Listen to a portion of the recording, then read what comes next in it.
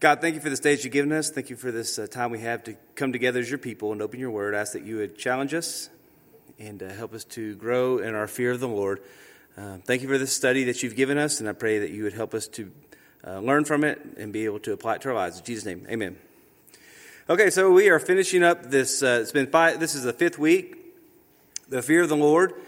And so I'm going to review very quickly the first four weeks. And so it's going to be just kind of bullet points, things like that, so we can be reminded as to where we've been.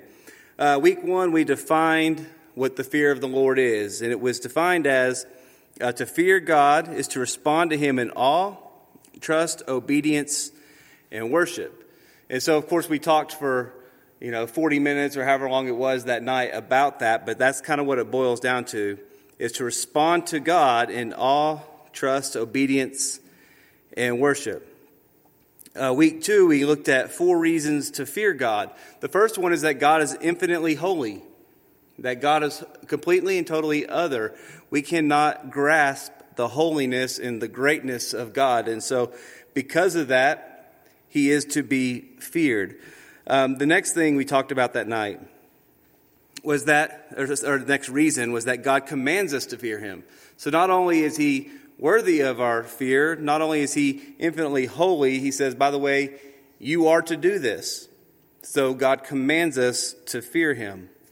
The third reason is that there are consequences for disobedience. Nobody likes to be disciplined. But as believers, when we sin and God disciplines us, he's our loving Heavenly Father who does that, and it's for our good. And so when God disciplines us, he does it with the end goal in mind. It's not out of anger or vindictiveness or any of those kind of things. It's out of that we would grow to become more like him. And God has to punish sin. So he disciplines us as his children. But there are consequences for our disobedience. And finally, the fourth reason is that judgment is coming. And what we talked about there was that every single one of us in here, every single person who's ever lived or who will ever live, will stand before God and give an answer for their life at some point. Now, those who don't know the Lord will be punished for every sin they've ever committed, and they'll be cast into the lake of fire and separated from God for all of eternity. But those who are Christians will be judged for how we built our life. The foundation is Jesus Christ, so how have you been building your life? And our motives will be judged. The things that we've done will be judged. And so God, a day of judgment is coming, and every single person will stand before the Lord. And I don't know about you, but that is a scary thought, is that one-on-one we will stand before God. And so he is to be feared. We moved on in week 3, and we looked at 6 characteristics of the fear of the Lord. The first characteristic is the fear of the Lord is the beginning of knowledge. So knowledge, the knowledge of God, who God is. We begin to learn his word and what it says. We find out what God is like as revealed in his word in Scripture. The second characteristic is the fear of the Lord is the beginning of wisdom. And so wisdom is different than knowledge. Wisdom is the skill to live this knowledge that we have out. So it's the skill of right living. And so it begins with knowledge. If we don't know God, we can't be wise. So it begins with the knowledge of God, but then it also leads to wisdom, which is practically living that out. The third characteristic we looked at is that the fear of the Lord hates evil and turns from it. And so we have to hate the things. If we fear God, we love God, we will hate the things that God hates. We will love the things that God loves. We will want to seek to please him. So we are to hate evil and turn from it. The fourth characteristic we looked at was that the fear of the Lord produces a strong confidence in God. Is that no matter what happens in life, we trust that God is good and that God has good intentions and that we belong to him. And that God's in control of all of this stuff. The big things, the little things, there's a strong confidence in God for those who fear him. The fifth characteristic is the fear of the Lord is the source of life. It's the source of life. It brings life to our, first of all, when we came to know Christ, we were brought to life. We were dead in our trespasses and sins, but God breathed life into our dead souls, and we became alive spiritually.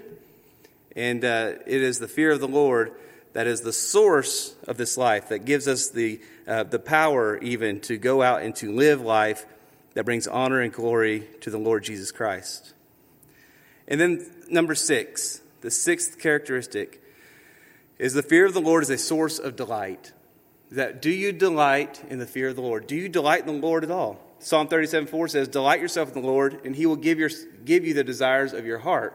Now, a lot of people take that out of context. They say, "I'll delight myself in the Lord so I get what I want." But what does that verse actually mean? What is it actually saying? Delight yourself in the Lord, and he's going to give you his desires. So do you delight in the Lord? The fear of the Lord is a source of this delight.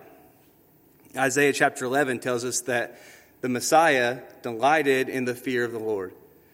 And so we saw that as we talked about that point as well. And then last week, I know this is just a quick review of where we've been, but last week we looked at 5 keys to obtaining the fear of the Lord. So how do we obtain the fear of the Lord? Well, the first one we saw out of Proverbs chapter 2. Actually, we were in Proverbs chapter 2 the whole time. But it says, "Receive my words and treasure my commands." The fear of the Lord and understanding the fear of the Lord begins with receiving God's words and treasuring his commands. So what is God's word? It's the scripture, and it's all of it. We don't get to pick and choose. It's God's total word. We are to receive his words and to treasure it. Treasure it. It's priceless. The second thing we saw, a second key, is to make your ear attentive to wisdom, is that we actually listen to what God says. We're really good a lot of times in conversation at hearing, but not really listening. So I may hear what you say, but I'm not really listening to what you say. And so we are to make our ear attentive to wisdom, to we're actually not just hearing God's word, not just reading God's word, but we're really being attentive to actually listen to what it says. The third key is to incline your heart to understanding. And this is the most simple of the points, but incline my heart to understanding is this practical applying it in my life. That when I read God's word or I hear it preached or proclaimed and God speaks to me, that I actually do it. Now, this is a simple thing, but it's actually very, very hard to do. I mean, it's simple to understand, but it's very hard to put into practice. And so we are to incline our hearts to understanding.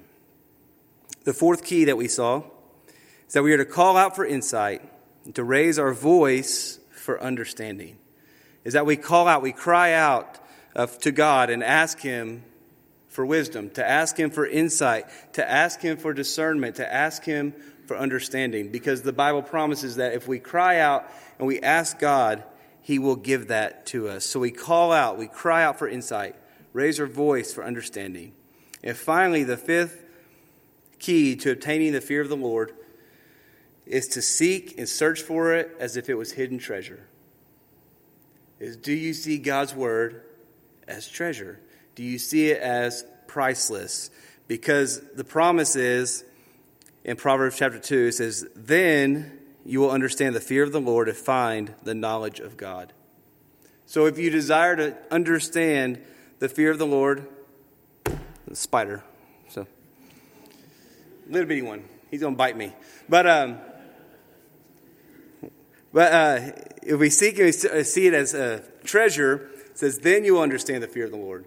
It's not just going to happen. It takes diligence. It takes work. It takes effort. It takes digging in and to think about what God's word says, to meditate on it day and night. It says, "Then you will understand the fear of the Lord, and you will find the knowledge of God." So it talked about these 5 characteristics, these 5 keys, I guess, to obtaining the fear of the Lord: to receive his words, treasure his commands, to make your ear attentive to wisdom, incline your heart to understanding, call out for insight, raise your voice for understanding, and to seek and to search for it. See, in every one of those, what's one word we could use? It takes diligence. It takes work. But anything that's worthwhile takes work, does it not? And so it takes work to come to know the Lord deeper in a deeper way and understand the fear of the Lord. So that was the first 4 weeks. First 4 weeks kind of summed up. But as we finish up this series, what we're going to see, what we're going to finish up with is that we will see that God alone is worthy to be feared. And that is the direction we'll be going tonight, is that God alone is worthy to be feared. He's to be feared above all things. And so let's go to Deuteronomy chapter 10. We're going to be at Deuteronomy, and then we're going to go to Isaiah after that for the rest of the night. Deuteronomy chapter 10.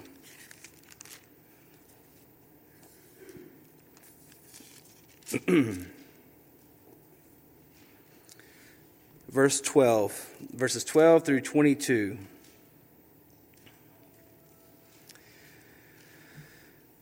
It says, "And now, Israel, what does the Lord your God require of you?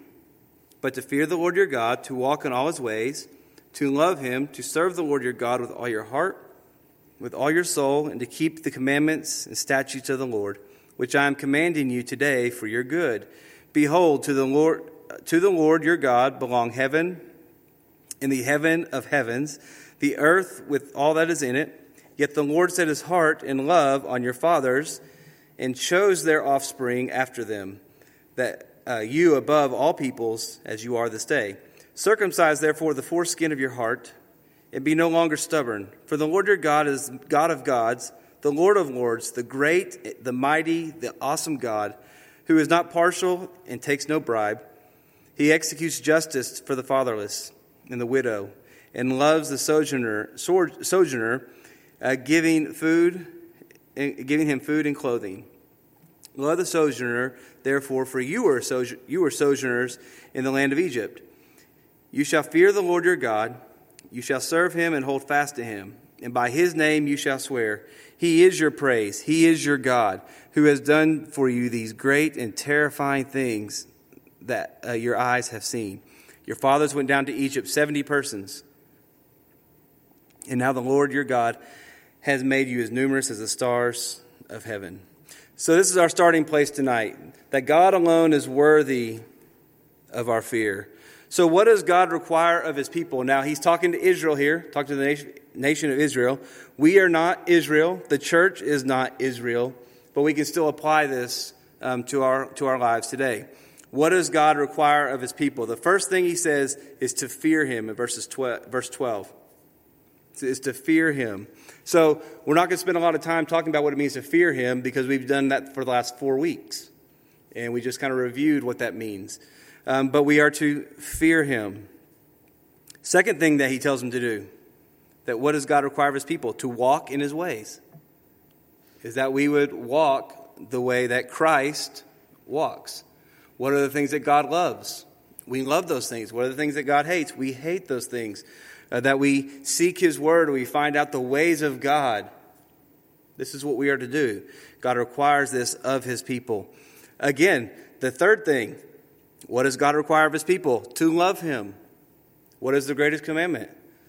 You shall love the Lord your God with all your heart, with all your soul, with all your mind, with all your strength.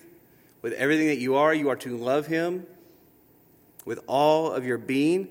God requires that his people love him. How do we know that we love God? If we obey his commands.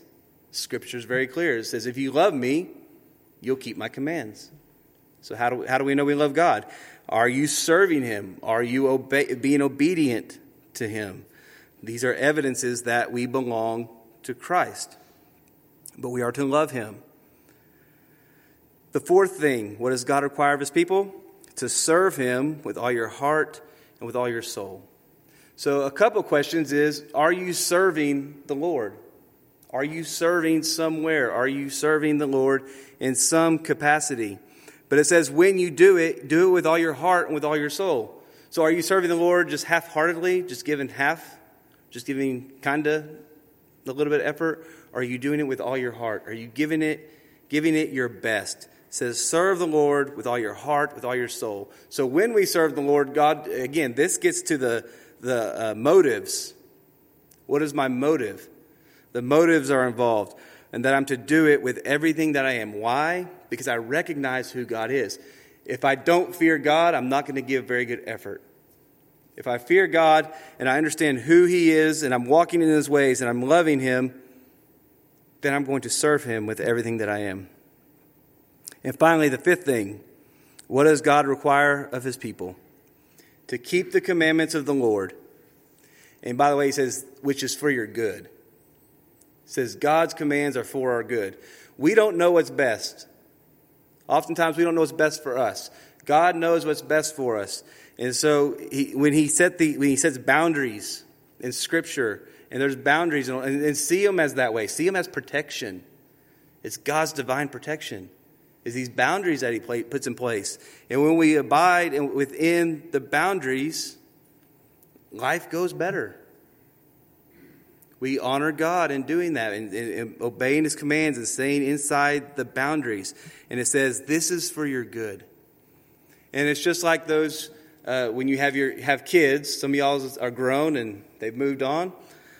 Some of you still have them now in the home. There's boundaries. There's rules that are in place. Why? Because we love them and we want what's best for them. And so we set boundaries. We place these things, particularly like in this day and age, with technology, if things like that, there has to be boundaries. There has to be boundaries. This is why we have curfews. This is why we like to know who their friends are. We like to know these things because we want to protect them. Because we understand what can happen outside of God's boundaries. That their life could be destroyed. And so the Lord does this for us as well. He is our perfect Heavenly Father. None of us in here are perfect, but God is. And he sets boundaries and it says, these are for your good. So keep these commandments. Therefore, I have your best interest in mind. So why does God require this of his people? In short, it's because he alone is worthy. He requires this because he alone is worthy. So we'll read verses 14 through 22 again in Deuteronomy chapter 10. It says, behold, to the Lord your God belong heaven and the heaven of heavens, the earth with all that is in it. Yet the Lord set his heart in love on your fathers and chose their offspring after them. You above all peoples, as you are this day. Circumcise, therefore, the foreskin of your heart, and be no longer stubborn. For the Lord your God is the God of gods, the Lord of lords, the great, the mighty, and awesome God, who is not partial and takes no bribe. He executes justice for the fatherless and widow, and loves the sojourner, giving him food and clothing. Love the sojourner, therefore, for you were sojourners in the land of Egypt.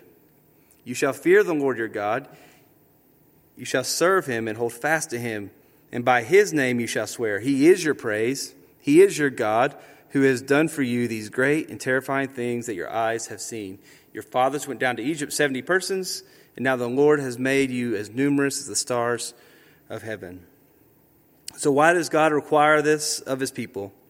Because he alone is worthy. He alone is worthy to be feared. He alone is worthy to be praised. He alone is worthy of all honor and all glory. And this is why he requires this. The verses 14 through 22, a few things it mentions here. It says basically, and I'm going to summarize and paraphrase my own words, is that all the universe belongs to him. It says the heavens of the heaven and the heavens of heaven, meaning everything. The entire universe and everything in it belongs to him. We can't grasp how big and how huge that God is. That all this belongs to him. You think about we have the Hubble telescope and things like that, and we can see what they call the known universe, but we don't know what's actually out there.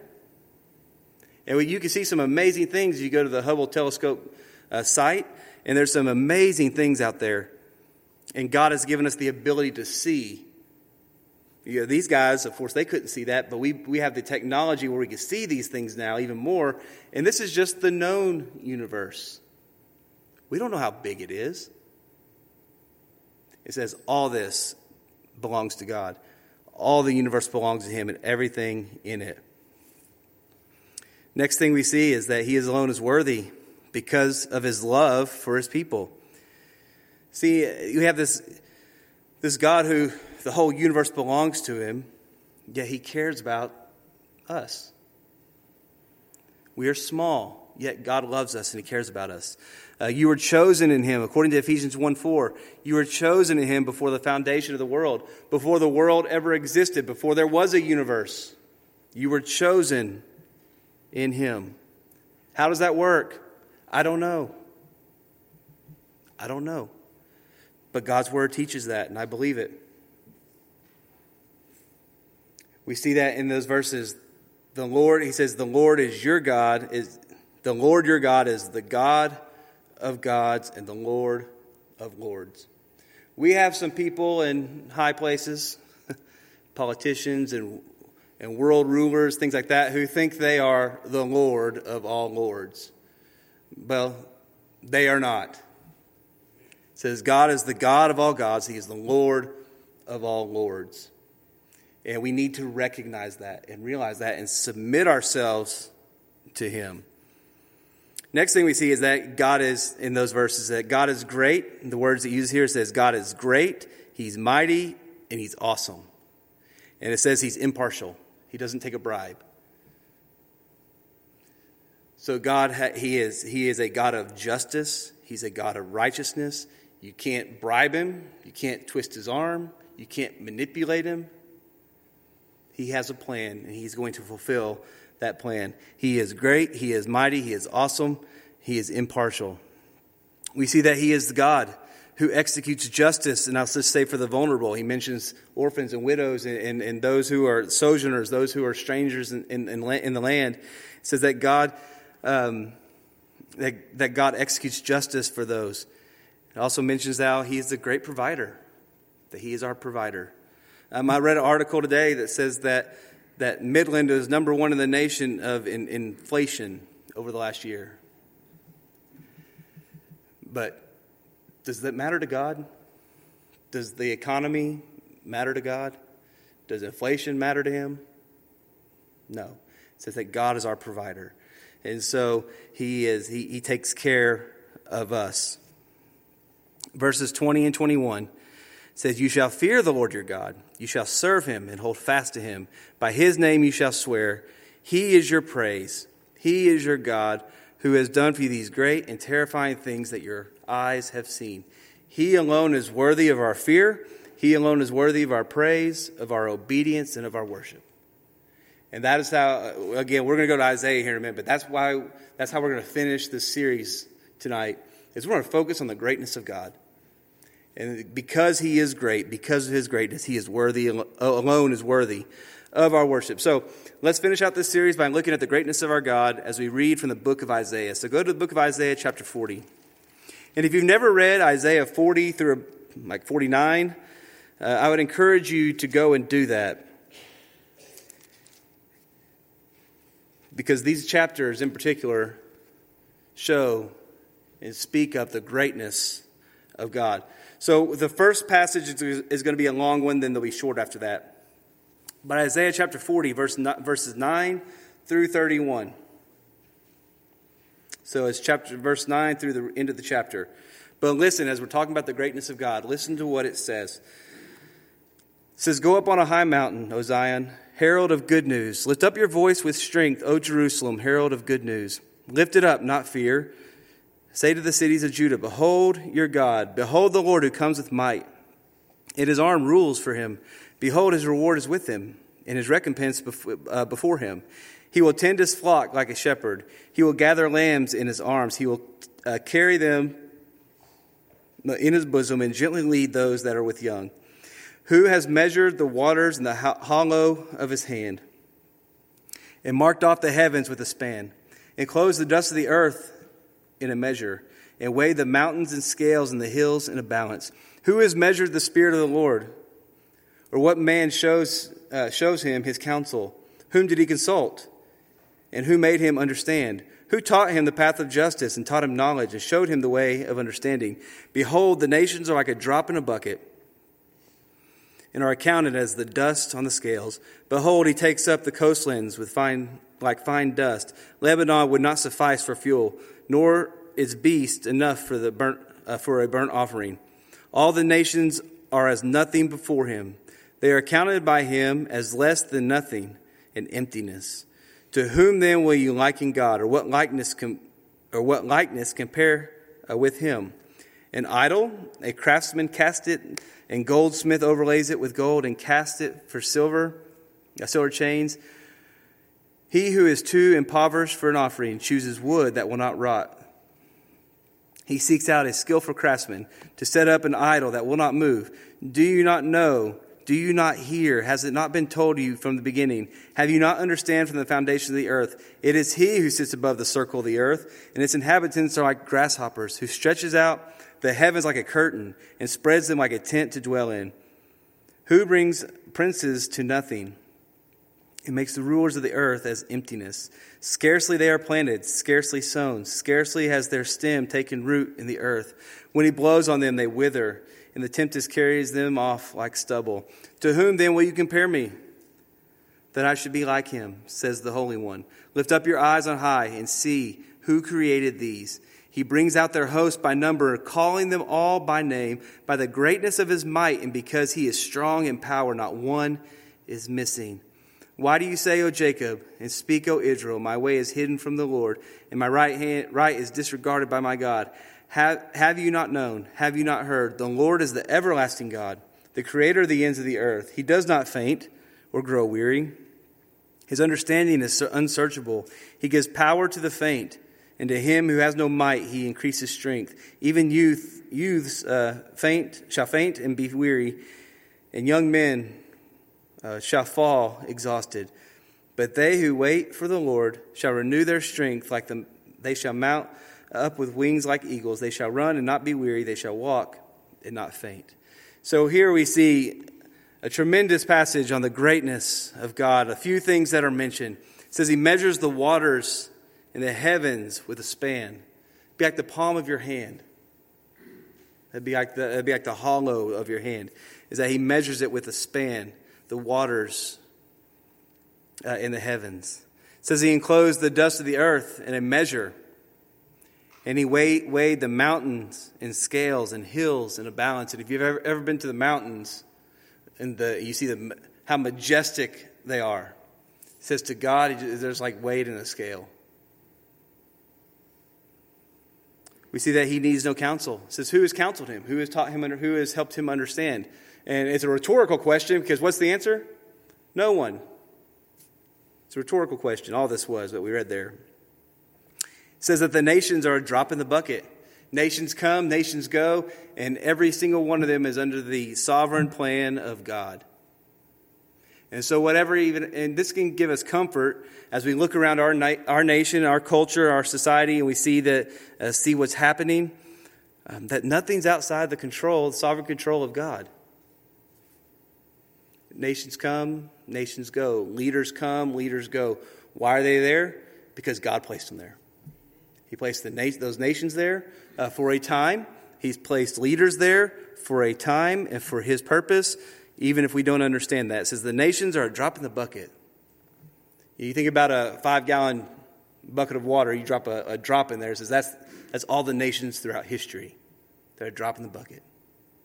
They're nothing in comparison to God. We read here that no one or nothing can compare with God. He has no equal. He has no rival. No one compares with him. Another thing we saw in there is that it is he who sits above the circle of the earth. So who gets credit for finding out and discovering the earth was round? Some might say Columbus, some might say some other people, but whatever. Regardless, it doesn't matter. The Bible was written long before then. Isaiah was written long before then. And what does it say? It is the Lord who sits above the circle of the earth. It says its inhabitants are like grasshoppers in his sight. It says he stretches out the heavens like a curtain. So just imagine this. When God created and he just stretched it out, the universe, like it's a curtain. It says this is our God. He is great. It says he's the creator of all the stars. He calls them the host here, but he's talking about the stars. It says he calls them each by name. It says not one is missing. Not one is missing. So it is he who calls created all the stars, calls them each by name, and by the greatness of his might, not one is missing.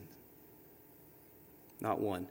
And so people, you could, I'm not sure who you'd contact, but you can name a star after somebody. Well, they already have names. So God named them. And but he knows every single one of them, so that not one is missing. It says he does not grow faint or weary, and he is the source of all strength, and his understanding is unsearchable. We saw all those things in this short passage in Isaiah. So go to Isaiah chapter 42.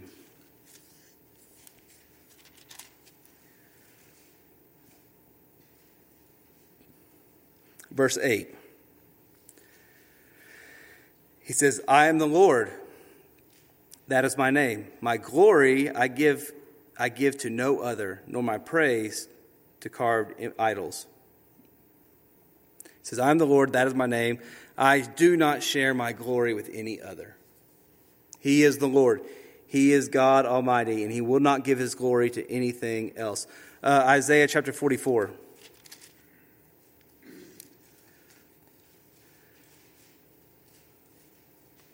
Verse 6.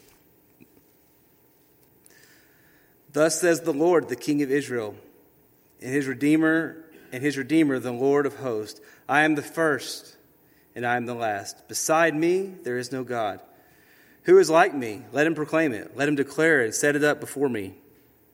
Since I appointed an ancient people, let them declare what is to come and what will happen. Fear not, nor be afraid. Have I not told you from old and declared it? And you are my witnesses. Is there a God besides me? There is no rock. I know not any. There is no other God. There is one God. There is one God, God Almighty. And so he is making that claim right here, that there is no other God. He does that again in Isaiah chapter 44 or 45. Go to chapter 45. Chapter 45, verse 18. It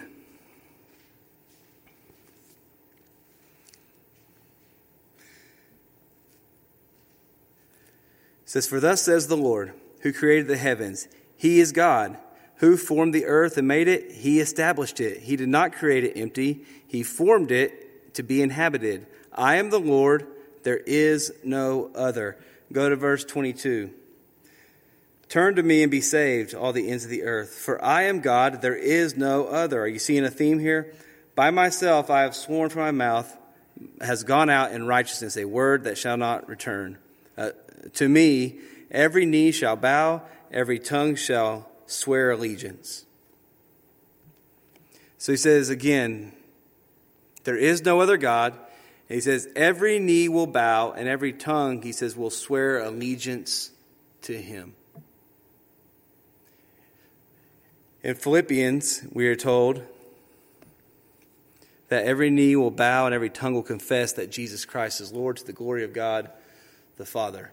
And God is saying that here as well, that every knee will bow and every tongue will confess to him. Chapter 46, Isaiah 46. Verse 5, and then we'll go to verses 8 through 10. So Isaiah 46, verse 5 says, To whom will you liken me and make me equal and compare me, that we may be alike? Then verse 8, remember this and stand firm. Recall it to mind, you transgressors. Remember the former things of old, for I am God, there is no other. I am God, and there is none like me, declaring the end from the beginning and from ancient times, things not yet done, saying, My counsel shall stand, and I will accomplish my purpose. So we see that God has no comparison. He has no rival. For there to be a rivalry, think about a sporting event. For there to be a rivalry, occasionally the other team has to win. He has no rival. There's no one who compares. Nothing's even close. He has no comparison. He has no rival. God will accomplish his plan, and he says, I will do it. There's nothing that can stop that. Go to Isaiah chapter 48.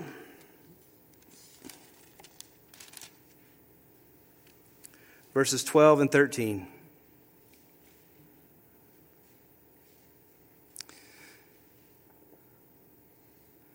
says, "Listen to me, O Jacob and Israel, whom I called. I am he. I am the first, and I am the last.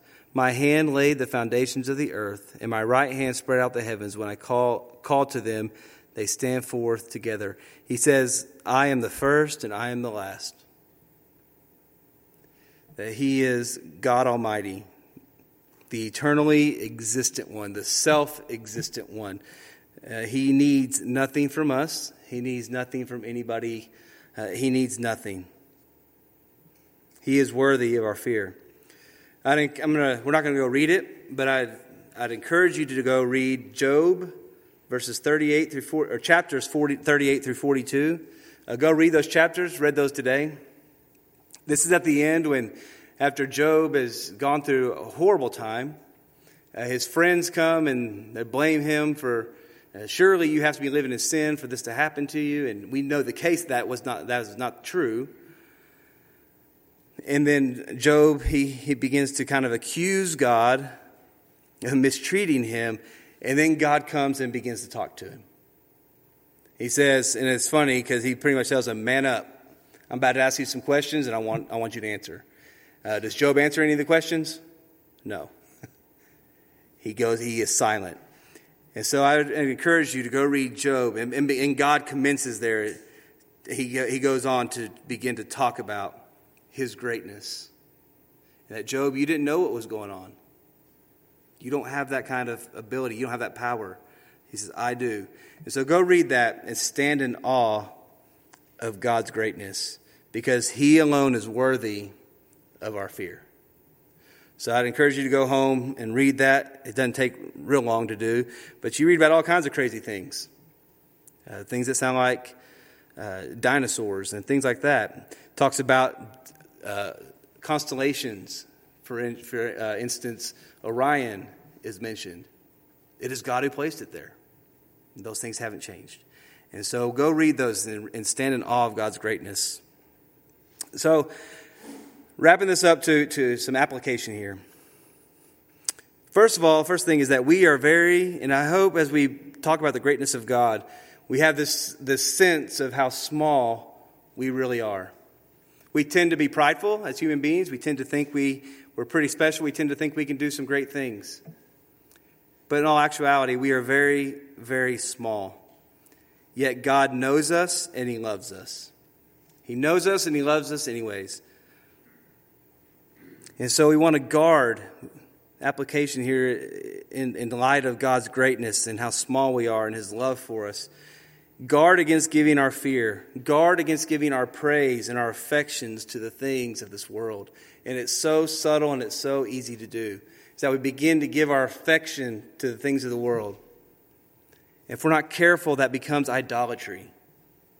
Because it's taken the place of God.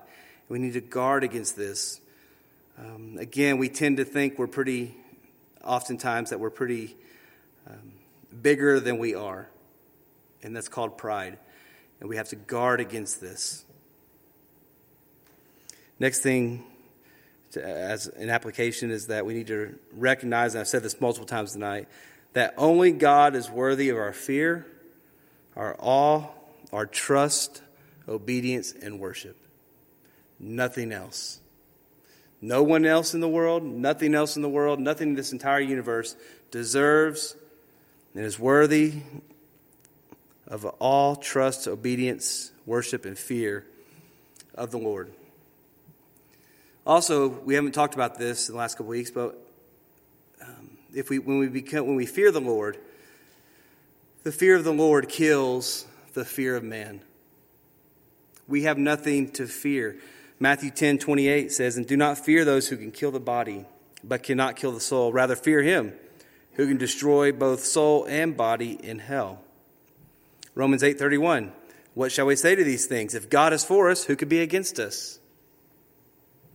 And then Psalm 118:6 says, "The Lord is on my side. I will not fear. What can man do to me?" And ultimately, what can man do to you? What's the worst they could do to you? I guess kill you. Then what? They're in the presence of the Lord. And David, he was running from his enemies, and oftentimes he had a lot of enemies and things like that. And he says, "What can man do to me?" When we fear the Lord, when we love him, when we serve him with all of our heart, when we reverence him, when we stand in awe of him, when we obey him, when we worship him, when we're fearing the Lord, it kills the fear of man. Because who do we seek to please when we're living that way? God. We don't care about pleasing man. We care about pleasing God. So the fear of God kills the fear of man. And finally, we'll end with a question. We've talked over the last 5 weeks about a lot of different things. So the final question, last question is, will you live your life in the fear of the Lord? Again, that is a choice. It doesn't happen overnight. It takes time. It takes diligence. It takes effort. Are you willing to do that? Are you willing to put the time in, the diligence in, to come to the knowledge of the Lord and to grow in your fear of the Lord? Will you live that way? Let's pray. God, thank you again for this time we have together. Thank you for your word. Thank you for how it speaks to us. And Lord, I do pray that you would help us to be people who would live in the fear of the Lord. That we would recognize your greatness. We would recognize how big you are and how small that we are. Yet you love us anyways, and we thank you for that. So Lord, I pray that you'd help us not to live for ourselves, but that we would live to bring honor and glory and praise to you. That we would not seek to live for ourselves, but that we live our lives and spend our lives however much time we have left. So I pray that you'd help us to spend our lives making much of you, because you are the only one who is worthy of all honor and glory and praise and worship and fear. So Lord, I pray that you would empower us to do so. We ask these things in Jesus' name. Amen.